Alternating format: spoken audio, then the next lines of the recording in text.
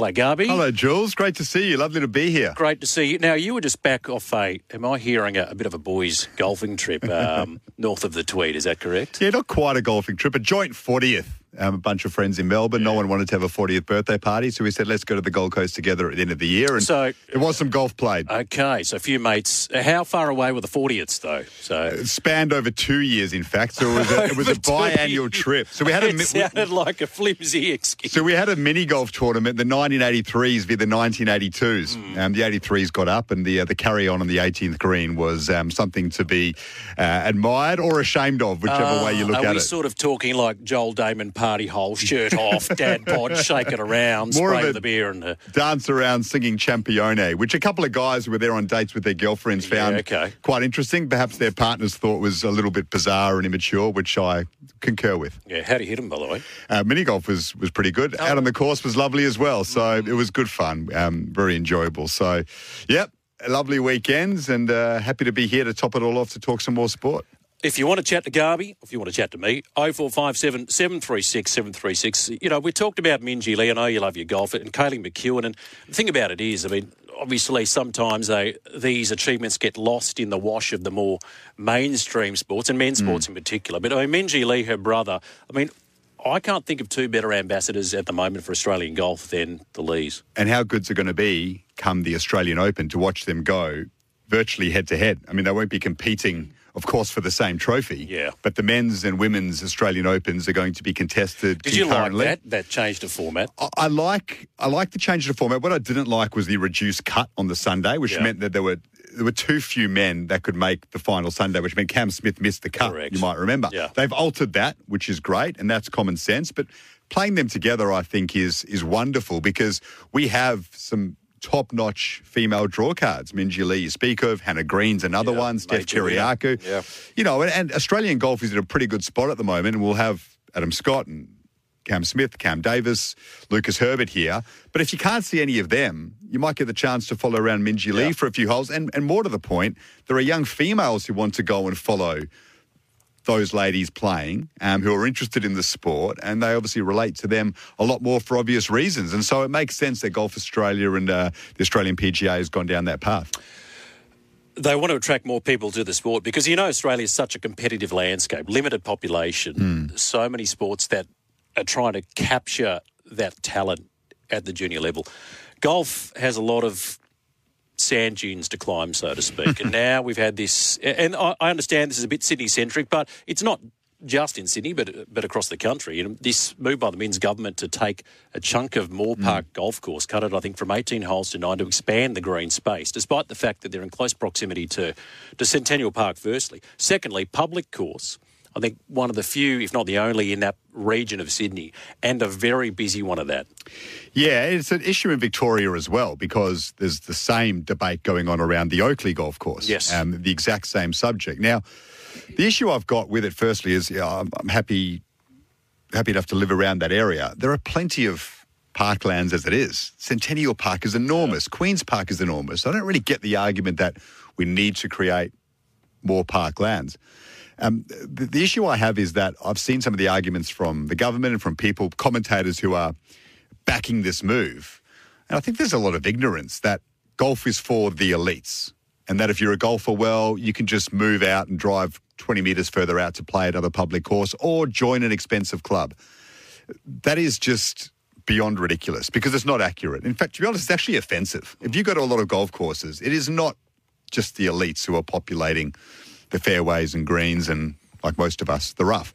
It is people from all walks of life and a complete cross-section of society. And golf has boomed in this country since COVID. And to therefore take away one of the courses in a region that provides a chance for so many to play, in particular juniors. They have a wonderful junior program there at Moore Park.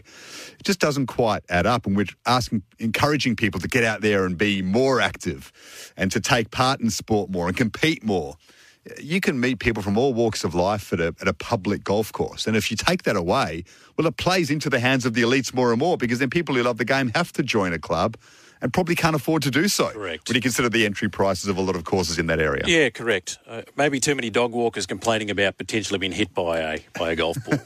The fairways are there to share. Yes. The fairways are there to share. You may have a thought on that, 0457 736 736. That's it. I mean, golf is so often taken up by those who, love to play contact sport, soccer, football or rugby league or rugby union or a cricket for that matter, which are time-consuming, a bit hard on the knees.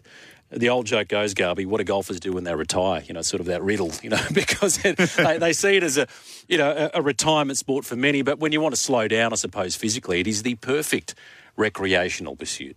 Yeah, and there are so many young people who love the game as well, Correct. who have aspirations of making it to the very top. And, it's not easy for people to sometimes access those expensive luxurious golf courses, and so the public courses provide us so much. They provide such an avenue to get people into the game. The majority of professionals don't come from the fancy golf clubs. They come from the public courses. Then they might get spotted and offered a membership or some sort of place in an academy at one of those fantastic establishments that we know so much about.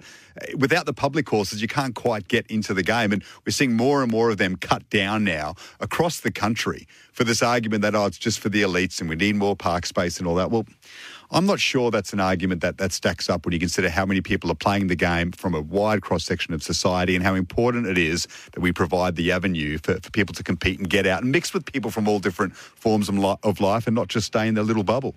Can't disagree. 0457 736 736. Stingray, back in touch. Best Australian sportswoman, Margaret Court, although I know both you and Jimmy Smith have cancelled her.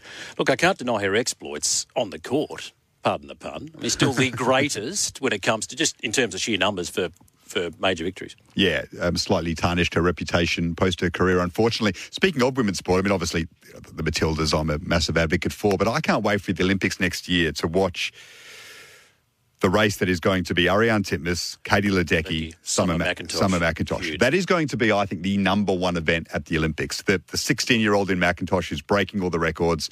Ariarne Titmus, who's at her prime. And then she got it back. They drive each other to excellence. And then Ledecky, the veteran, who's still maintaining the pace. Freakish. I think it's going to be the number one event at the next Olympics. Freakish. What's this garbage from Tim Payne? Phil Emery, Jimmy Moore on a long list would have been better Australian wicketkeeper test captains than Tim Payne. What? Okay, did you hear what Tim Payne had to say? I'll replay that for you in case you missed it, Garby, about David Warner and where he ranks in terms of Australia's best white ball batters. This was Tim Payne on SEN in Tasmania this morning. I would say, regardless of whether he keeps his current form up, he's at the top, very top. I would say he is, ODI batters. I would say he is the best white ball batter Australia's ever had, ever. And I'm putting him very, very close to the top ODI batter as well. I don't think there'd be too many batters that would average more in one-day international cricket than David Warner. Yep. I'd say there's probably one or two. And I know that one of them's Mike Hussey, who batted down the order for a lot. So he'd have more not out, so his average is likely to be high. But I think David Warner's played like 150-something. He scored about 6,000 ODI runs, 6,500, I reckon. Ricky Ponting scored like 13, but he played 370. So he's played more than double the games. He averaged about 41. David Warner's averaging about 45, 46 as we speak. And I would imagine of all the people on that top run scorers list, barring maybe an Aaron Finch, his strike rate would be far superior. Best white ball batter we've had. Look, the only certainty in cricket is Bradman being the best. There's no certainty in this discussion, but he's in the conversation, though. He'd have to be if you look at his stats. I'd still have Michael Bevan as number one. Well, this is the thing, right? I mean, it's hard to compare. It's like an apples and oranges debate because you've got an opener who came from the T20 era. Yeah. Michael Bevan obviously didn't strike at that rate. Different bats, different boundaries and the rest of it. But he was the greatest finisher I've seen. His average was higher because he had so many not outs, but he still compiled 6,900 runs, 232 matches. He played a fortune of ODI cricket. But it was a different era, and his ability to finish and pick apart the field was second to none. I think the way in which we've analysed them and view them has changed because the landscape of one-day international cricket has changed. Yeah. So the series in Australia we would judge them on back in the day, those famous tri-series that carried so much weight. But that's now been altered. Now it's all gone into the World Cups. So you look at the players who've performed at the World Cups now, and maybe that bumps them up a lot more when you're analysing them because those run-of-the-mill series this don't sort of, quite have as much cachet as they did. These meaningless bilateral series, they just get stuffed there in the calendar because, okay, well, if you want us to come to your shores to play a Test series this summer, can you come back sometime in October to play a handful of one-day international, say 5, because we get the TV money from it. That's the ecosystem now of global cricket. Yeah. So, look, I don't know how strong David Warner's World Cup performances are. They're strong. They're strong, yeah. But Adam Gilchrist was fantastic in that area, as was Ricky Ponting, of course. Mark Waugh had a really good World Cup ODI record at the top of the order when he was moved to open with Gilchrist. Hayden's the other one too. In fact, if you look at I broke down these numbers on the program on Friday. If you look at their numbers in the World Cup, Warner, Waugh, Hayden, they're remarkably similar. Around 52, 53 average strike rate. Hayden and Warner in particular in the 90s. Waugh was a bit lower in the 80s, but there's a strike match between them. The first ODI specialist batsman that we had was Dean Jones. Dino. He was the one that really came through and didn't quite reach that level in Test cricket for whatever reason. But in the ODI format, he was Australia's very best at number 3. And for our generation, Garby, the thing we loved about Dean Jones, he was he had the collar up and he had the zinc cream and the Oakley blades or these guys. We aspired to be Dino. He ran with vigour between the wickets, manipulated the field. We got the value of a single. And then you hit the bad ones for full. He was before his time. Yeah, he was great.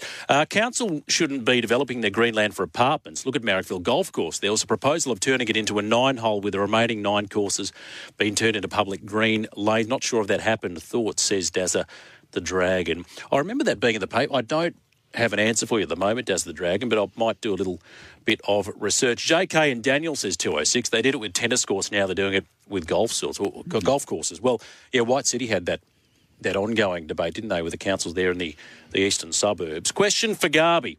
Favourite soccer football stadium when he was in the UK? So Stingray lived in London 2011-2012. Used to love scalping a ticket into Stamford Bridge, Craven Cottage and Upton Park. Brilliant. They're all fantastic. Good, because a Liverpool fan, I love going to Anfield, of course. That was unbelievable.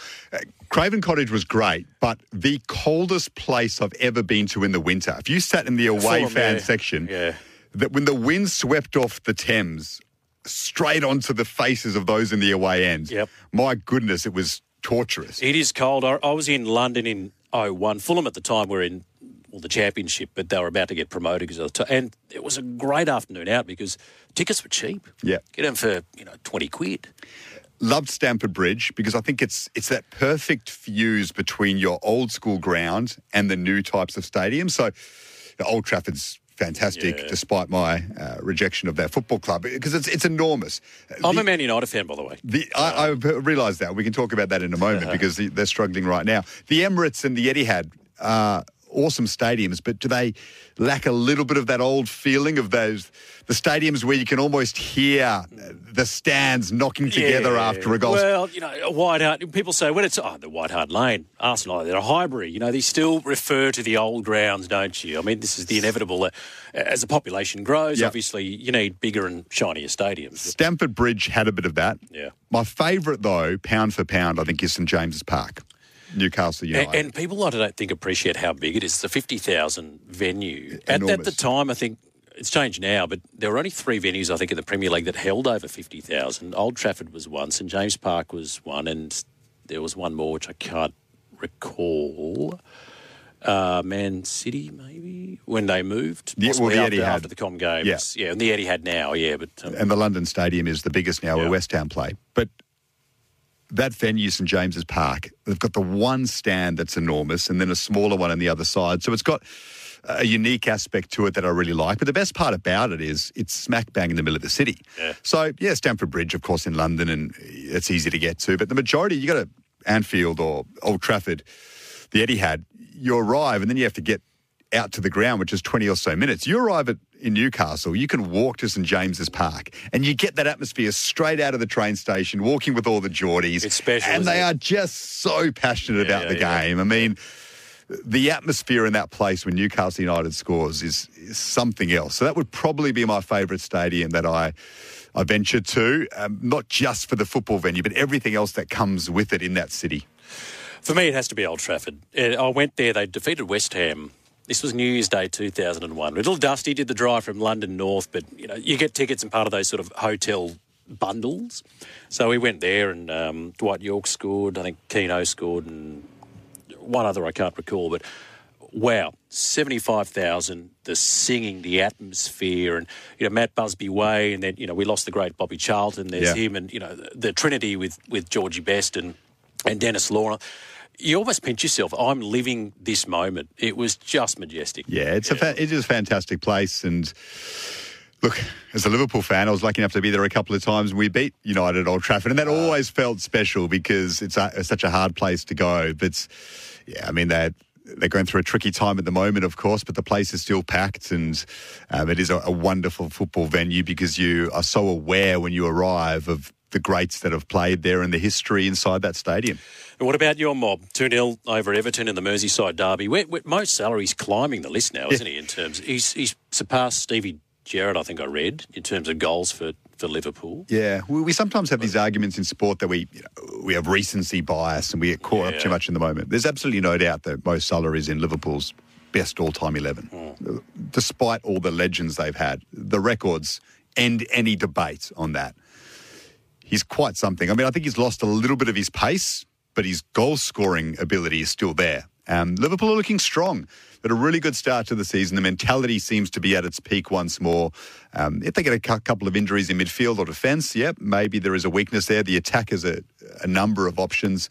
Along with Arsenal and Man City, there seems to be the three of them that are a level above right now. Spurs are there on points, and of course we're enamoured with what Ange Postecoglou is doing, but you do worry about their depth, and when things start to pile up in an injury sense, how are they going to be able to maintain it? And Manchester United are a club that has issues right now. I know you won on the weekend and you beat Brighton recently, but they've struggled to really find their best. They can't defend at the moment. Quick one before the break. Rooster Mars. Kingy, wash your mouth out with soap. I have a family association with the mighty Arsenal Gunners. That other North London team you mentioned will never be my second team or third or fourth and so on after your statement. You have now been officially removed from my Christmas card list. Well, I happen to know, Rooster Mars, a number of Arsenal fans who go, I do hate Tottenham a little bit less because of Ange. Yeah, you have to as an Australian. I mean, it just makes complete sense. What he is doing right now, he's arguably Australia's number one sporting personality worldwide. Maybe Josh Giddey has something to say about that. Sam Kerr's in the conversation. A couple of cricketers, of course, would be enormous. But when you consider what he's doing at Tottenham right now, Ange Postecoglou is well and truly in that conversation. It's just, you cannot have enough superlatives to explain how difficult it is to get to that stage as an Australian without a big playing background, and then excel in the manner that he is right now. And it's not just the type of football they're playing, Garby. It's something about the way he gives his press conferences. Yeah. It's captivating. I'm all for Ange. It's like Wayne Bennett. You hang on every word they say or every word they don't say equally. And there's something about it. It's really engaging. So the UK press are loving it. Yeah. Because it's such a fresh perspective for them. You know, they're used to these European managers who perhaps can't quite find the word in English. And, and they've also just become a little bit robotic, entrenched in the system. Yeah. The likes of Mourinho and Conte, and it's all about playing politics and manipulating the press because they've grown up in that, you know. Whereas Ange has come from the outside and he's not interested in that anymore. He's 57. It is a little bit Ted Lasso-like. No, I'm going to come in with a completely different approach. He knows the game as well as they do, even though some people might reject that notion because he comes from Australia. The Eurocentrism of the whole thing, isn't it? Yeah. The way in which he's appealing to fans, that is resonating so strongly with them and the media. And that's had a huge impact, I think, in the vibe around Tottenham, which is being reflected in the way in which the team performs. Yeah, a lot of mate. Yeah, more enamouring than the Eddie Joneses. Mate. He's a defensive mate and just got the eyes down. Keep those texts coming in 0457 736 736. Got Garby in the studio until 2 o'clock Eastern Daylight Time, 1 o'clock in Queensland. Don't be shy. $100 cash to give away to the best caller on the program today. Thanks to Tristan Merlahan and Top Sport. 1300 01 1170. You're on SEN. Jimmy loves that song. That is, of course, the New Radicals. Not a term that would describe myself and Garby, Daniel Garb, both of us in studio until 2 o'clock. So we've got another half hour. 1300 01 1170 is that open line number. Junior Smitty, good afternoon to you. Kingy, I used to play at Casula and Rookwood golf courses growing up. Both are gone. Is now Parkland. I've seen that there is talk about turning Moore Park into 9 holes. Yes, that is correct. Well, I live in the Parramatta region too. And I thought, beautiful. We bought there, golf course around the corner. As soon as he moved in, gone to make way for the new swimming pool. Disappointed. Yeah, it's a shame. And if Moore Park becomes 9 holes, well, good luck getting on at any time. It's hard enough to get on there for 18 holes, especially on the weekend. It is so busy. If it's 9 holes, I mean, no hope. So it's a big shame. And the government just needs to, I think, get a bit more perspective on which people play golf. It's not the kind of people they think. So you wonder who they've talked to before they arrived at this decision? Well, I think it's understand the requirement to provide more grassland in the area, and there has to be a certain amount of space based on the amount of houses. So they're building a lot of units in the area, so they need more parkland. But anyone who's been to that part of Sydney has seen Centennial Park, has seen Queen's Park. There's more than enough. They are enormous parks as it is. And it's not as if they're heaving and as if there's like overcrowding in those areas. I mean, it's just a nonsense. We all know that state governments have developers in their pockets. Not that we get too political on this program, Garb. The Asian Cup in January, can the Socceroos win it? Great question. They can. Yes. Mainly because I think we just feel so comfortable in Qatar, which we saw at the World Cup and which we saw in World Cup qualifying. And the team has a lot of confidence right now. So who will the big threats be? I mean, the hosts have dropped off enormously. We saw how poor they were at their home World Cup in Qatar. And again, the other day, I think they lost to Iran 4-0 in a friendly. So they're way off the pace. Iran are a strong team. Japan and South Korea always are. Saudi Arabia. And I think Saudi Arabia will be right up there. They beat Argentina at the last World Cup. Of course, they're undergoing somewhat of a boom in football in their own nation based off all the players that have gone there and their investment in the game. They'll be strong, but they'll be all wary of the Socceroos for good reason. Based on our last World Cup and the players that we have coming through and this vibe around the team under Graham Arnold at the moment. It's fantastic. And I think it's something football fans and sports fans should start getting their head around. January, the Asian Cup, the Socceroos a chance to win it for just the second time. And Arnie, too, is giving plenty of game time to. It's a really good generation of youngsters coming through. Yeah, and the interesting aspect is, so people nowadays, look, we're all the same. We follow the Premier League predominantly, and if you don't see Aussies there, you think, well, where are they playing? The talent's dropped off. But as you know, the landscape of the Premier League has changed so much that getting in is so incredibly difficult. So you've got players like Riley McGree in the Championship, who's with Middlesbrough, doing oh so well. The same with Maslawongo. They're both challenging for promotion. You could argue that 20 years ago, when we had Aussies playing in the Premier League at a high rate, the likes of McGree and Luongo would have been in that position to get that chance. But it's harder to get it now because the financial resources of every club are so high. They can scour the globe and sign a player from Brazil for 30 to 40 million pounds, and that's considered a bargain. Yeah. Whereas 20 years ago, a bargain was 5 million, so they went for Aussies. So we've got some good young players that are better than perhaps our sporting nation gives them credit for. Connor Metcalf's another one. He's playing in Germany, second division, scoring plenty of goals in a really good team coming through. He looked excellent against England in the friendly recently. So, yeah, there's reason to be enthused, and of course the World Cup proved that we're on the more than the right track. We're ready to win that trophy now. Tony, also best women's athlete has to be swimmer Leah Thomas, truly unstoppable. Oh, we're not going down that path. Suffice to say that if she raced Katie Ledecky would absolutely smash her. I loved watching the Swiss Miss Martina Hingis play, especially the Aussie Open. Also, tough as teak Anna Mears breaking it. Yeah, that was quite a story, wasn't it? Breaking her neck, coming back to conquer the lot again. Brett from Penrith, thank you, Brett.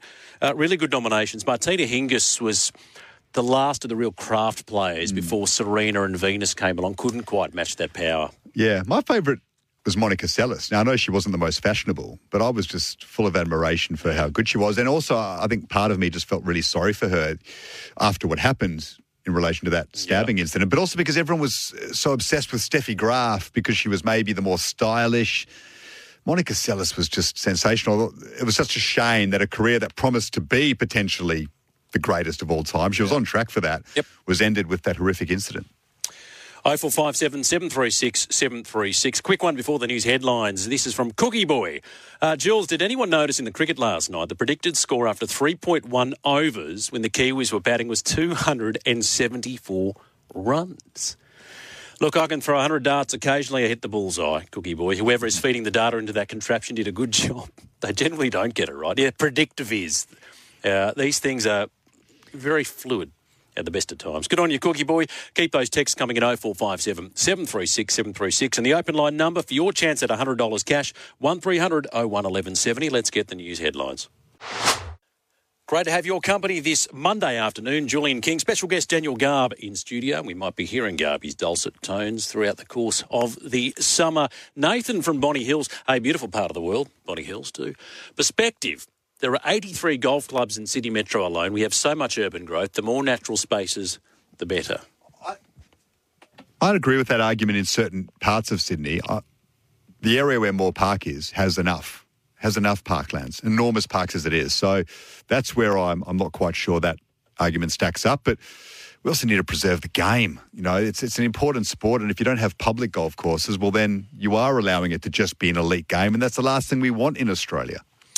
I like the idea. I think it was Paul Gow that proposed this, and not the only one. Rather than 2 lots of 9, to look at playing 3 lots of 6. Just to break it, you know, I don't have the time for 9, a quick 6, or I don't have the time for 18, maybe I bash out 12. Yeah, it's a fair argument. Yeah. It would certainly help people get out there a lot more. Don't mind it. Afternoon, Jules. I could watch Paige Spiranak all day. She wouldn't even have to have a golf club in her hair. There's always one, isn't there? Thank you for that, Michael, celebrating our favourite female sports stars on the program today. Does Garby agree with me that Eric Ten Hag is a wood duck? Surely the next manager to get sacked.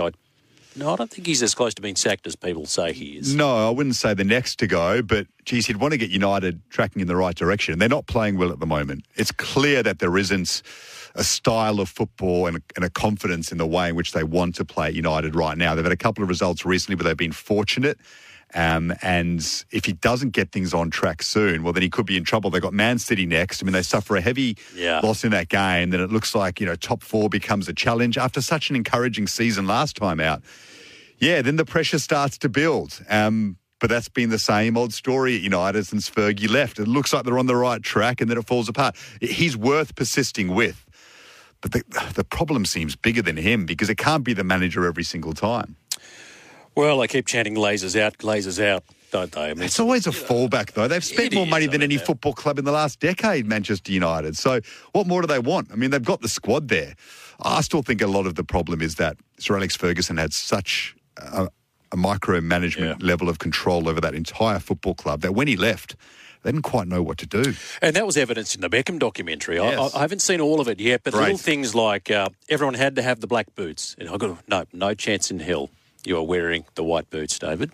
Black boots all the way. Just the simple fact that Sir Alex Ferguson met David Beckham when he was, 8 or 9 years old? Yeah.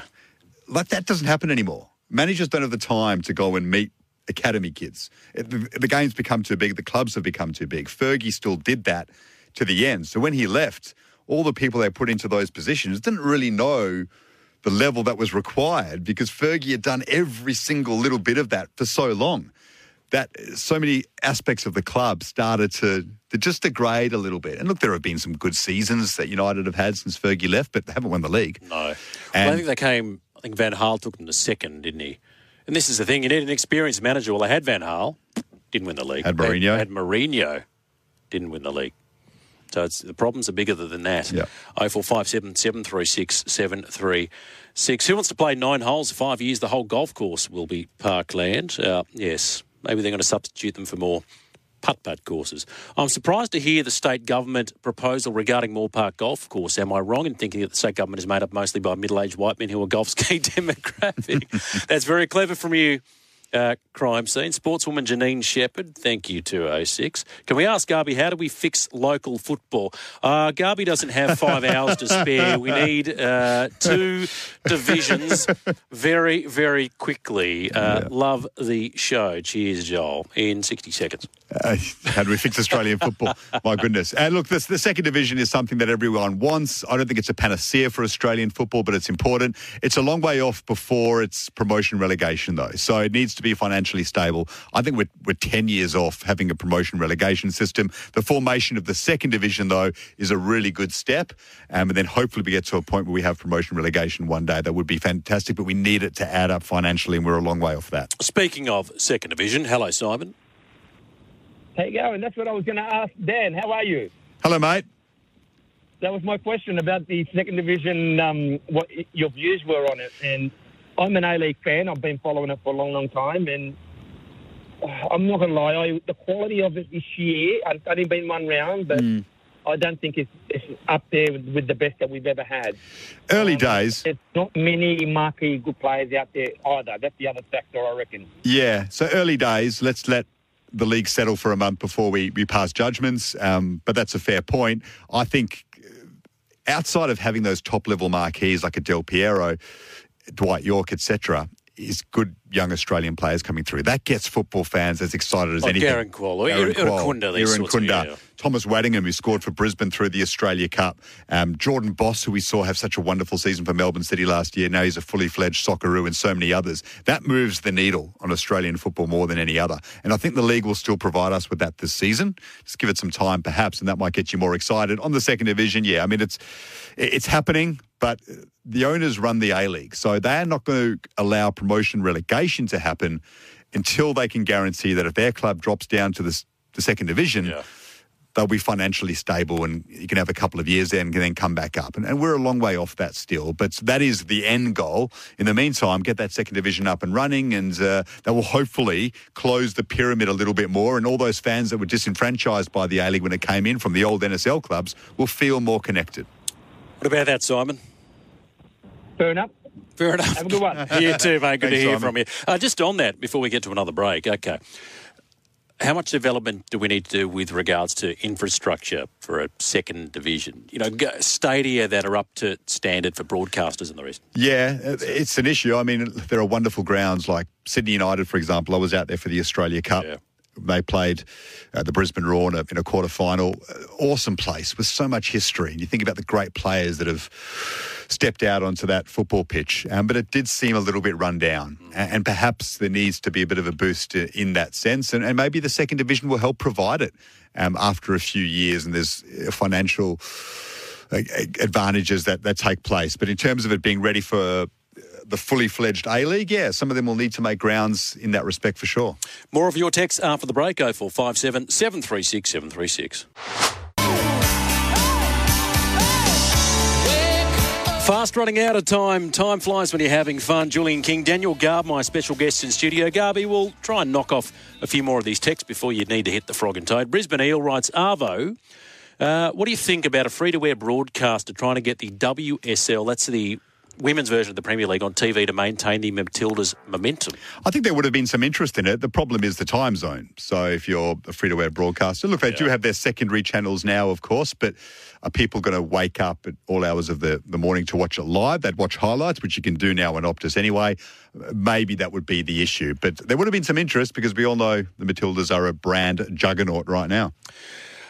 John writes, on golf being pushed to an elite sport, I'm aware that parents have to fork out big money for their kids to join cricket and rugby clubs. Why would golf be any different? It is an expensive game. There's no doubting that. I mean, clubs and green fees cost a lot, but the notion that it's... Then equipment as well. I mean, the notion that it's only the rich that choose to do it is wrong. Yeah. There are people who come from all walks of life who, a lot of them are earning good money at the moment, or they love the game so much, they're happy to prioritise their finances into the sport. And further to that too, I mean, I can go down to my local park and just grab a few mates and play a game of cricket. Likewise, a game of soccer. I can't do that with golf. You can't play it for nothing, effectively, in a recreational sense. Should the Hammers get rid of Moyes, says Mark? They're going okay, the Hammers. Bad loss on the weekend. They've maybe just plateaued a touch, but let's not forget David Moyes had a really good season with them last time out. I think they'll be okay, but they're the kind of club that you'd want to go up to another level soon with the stadium that they've got. And yes, there are always knocks on the style of football that David Moyes plays, but I think West Ham fans overall are pretty happy with where they're sitting at the moment. What about Moyesy? You know, coming into bat after Bradman, you know, it's just the anointed one from Alex Ferguson. It was always on a hiding to nothing. You had to feel dreadfully sorry. There are some managers who just don't quite work at those big clubs. Roy Hodgson was another one. Yeah. Always done very well at the second tier, but for whatever reason, his personality doesn't quite resonate with the big egos that might exist in a dressing room. David Moyes did really well at Everton, where everyone was on the same level. Maybe it's the same at West Ham. He's going okay there. Look, he had some issues last season, of course, and you'd want to get them going or maintaining their status as a top 8 side. If not, then, he could be in a bit of trouble. Julian King, Daniel Garb with you on SEN Afternoons. My goodness, Garby, we're done already. That was fun. Really enjoyed it. Just talking sport. Funny how quickly it goes, the time. It's a tough Which is life, just a normal isn't it? pastime for us, isn't it? So We got a Rugby World Cup final coming. Well, I know we haven't touched on it. Probably the less said about the Wallabies, the better. But South Africa, New Zealand, who's your tip? replay of 95 looks Yeah. very close. I was going to doesn't it? say that New Zealand players will make sure somebody tests their food before they take the field. Yeah. South Africa seem to have been the stronger side leading into this World Cup over the journey. There are a few more doubts over the All Blacks, but then we have such a high grade for them as it is. I mean, just the takeaway for me is how worried I am about the Wallabies moving forward, because it's not just South Africa and New Zealand. We know there are immovable as rugby superpowers, but it's the improvement in a France, in an Ireland, in an Argentina yet again. We know about all the issues in Australian rugby. How on earth do we get back to the top table if we have so many issues in our own backyard when they're improving so much? That is a question for another day, my friend. We're out of time. Let's get a tip off you as well. Tottenham and Fulham tomorrow at 6 a.m. Tottenham easily. Ange Ball rolls on. Love 3 Ange more Ball. points. Yeah, it does. Thank you so much, Garby. Lovely to see you. We'll hear from you again Thanks, Jules. very, very soon. Daniel Garb, our guest from the studio this hour. We are going to clear the decks, ready to take your calls in the next hour of the program. 1300 01 1170. If you want to have a crack at $100 cash, I'll tell you what, it doesn't get any easier than this. Call me on the open line. We're talking female sports stars today. 1300 01 1170. And we've got a stack of texts. We'll get through those in the next hour of the program as well. 0457 736 736. We'll also speak to Tess from Media Week with all the latest viewing numbers. 1 hour left on the program. Jules in the chair for Jimmy Smith on a Monday afternoon.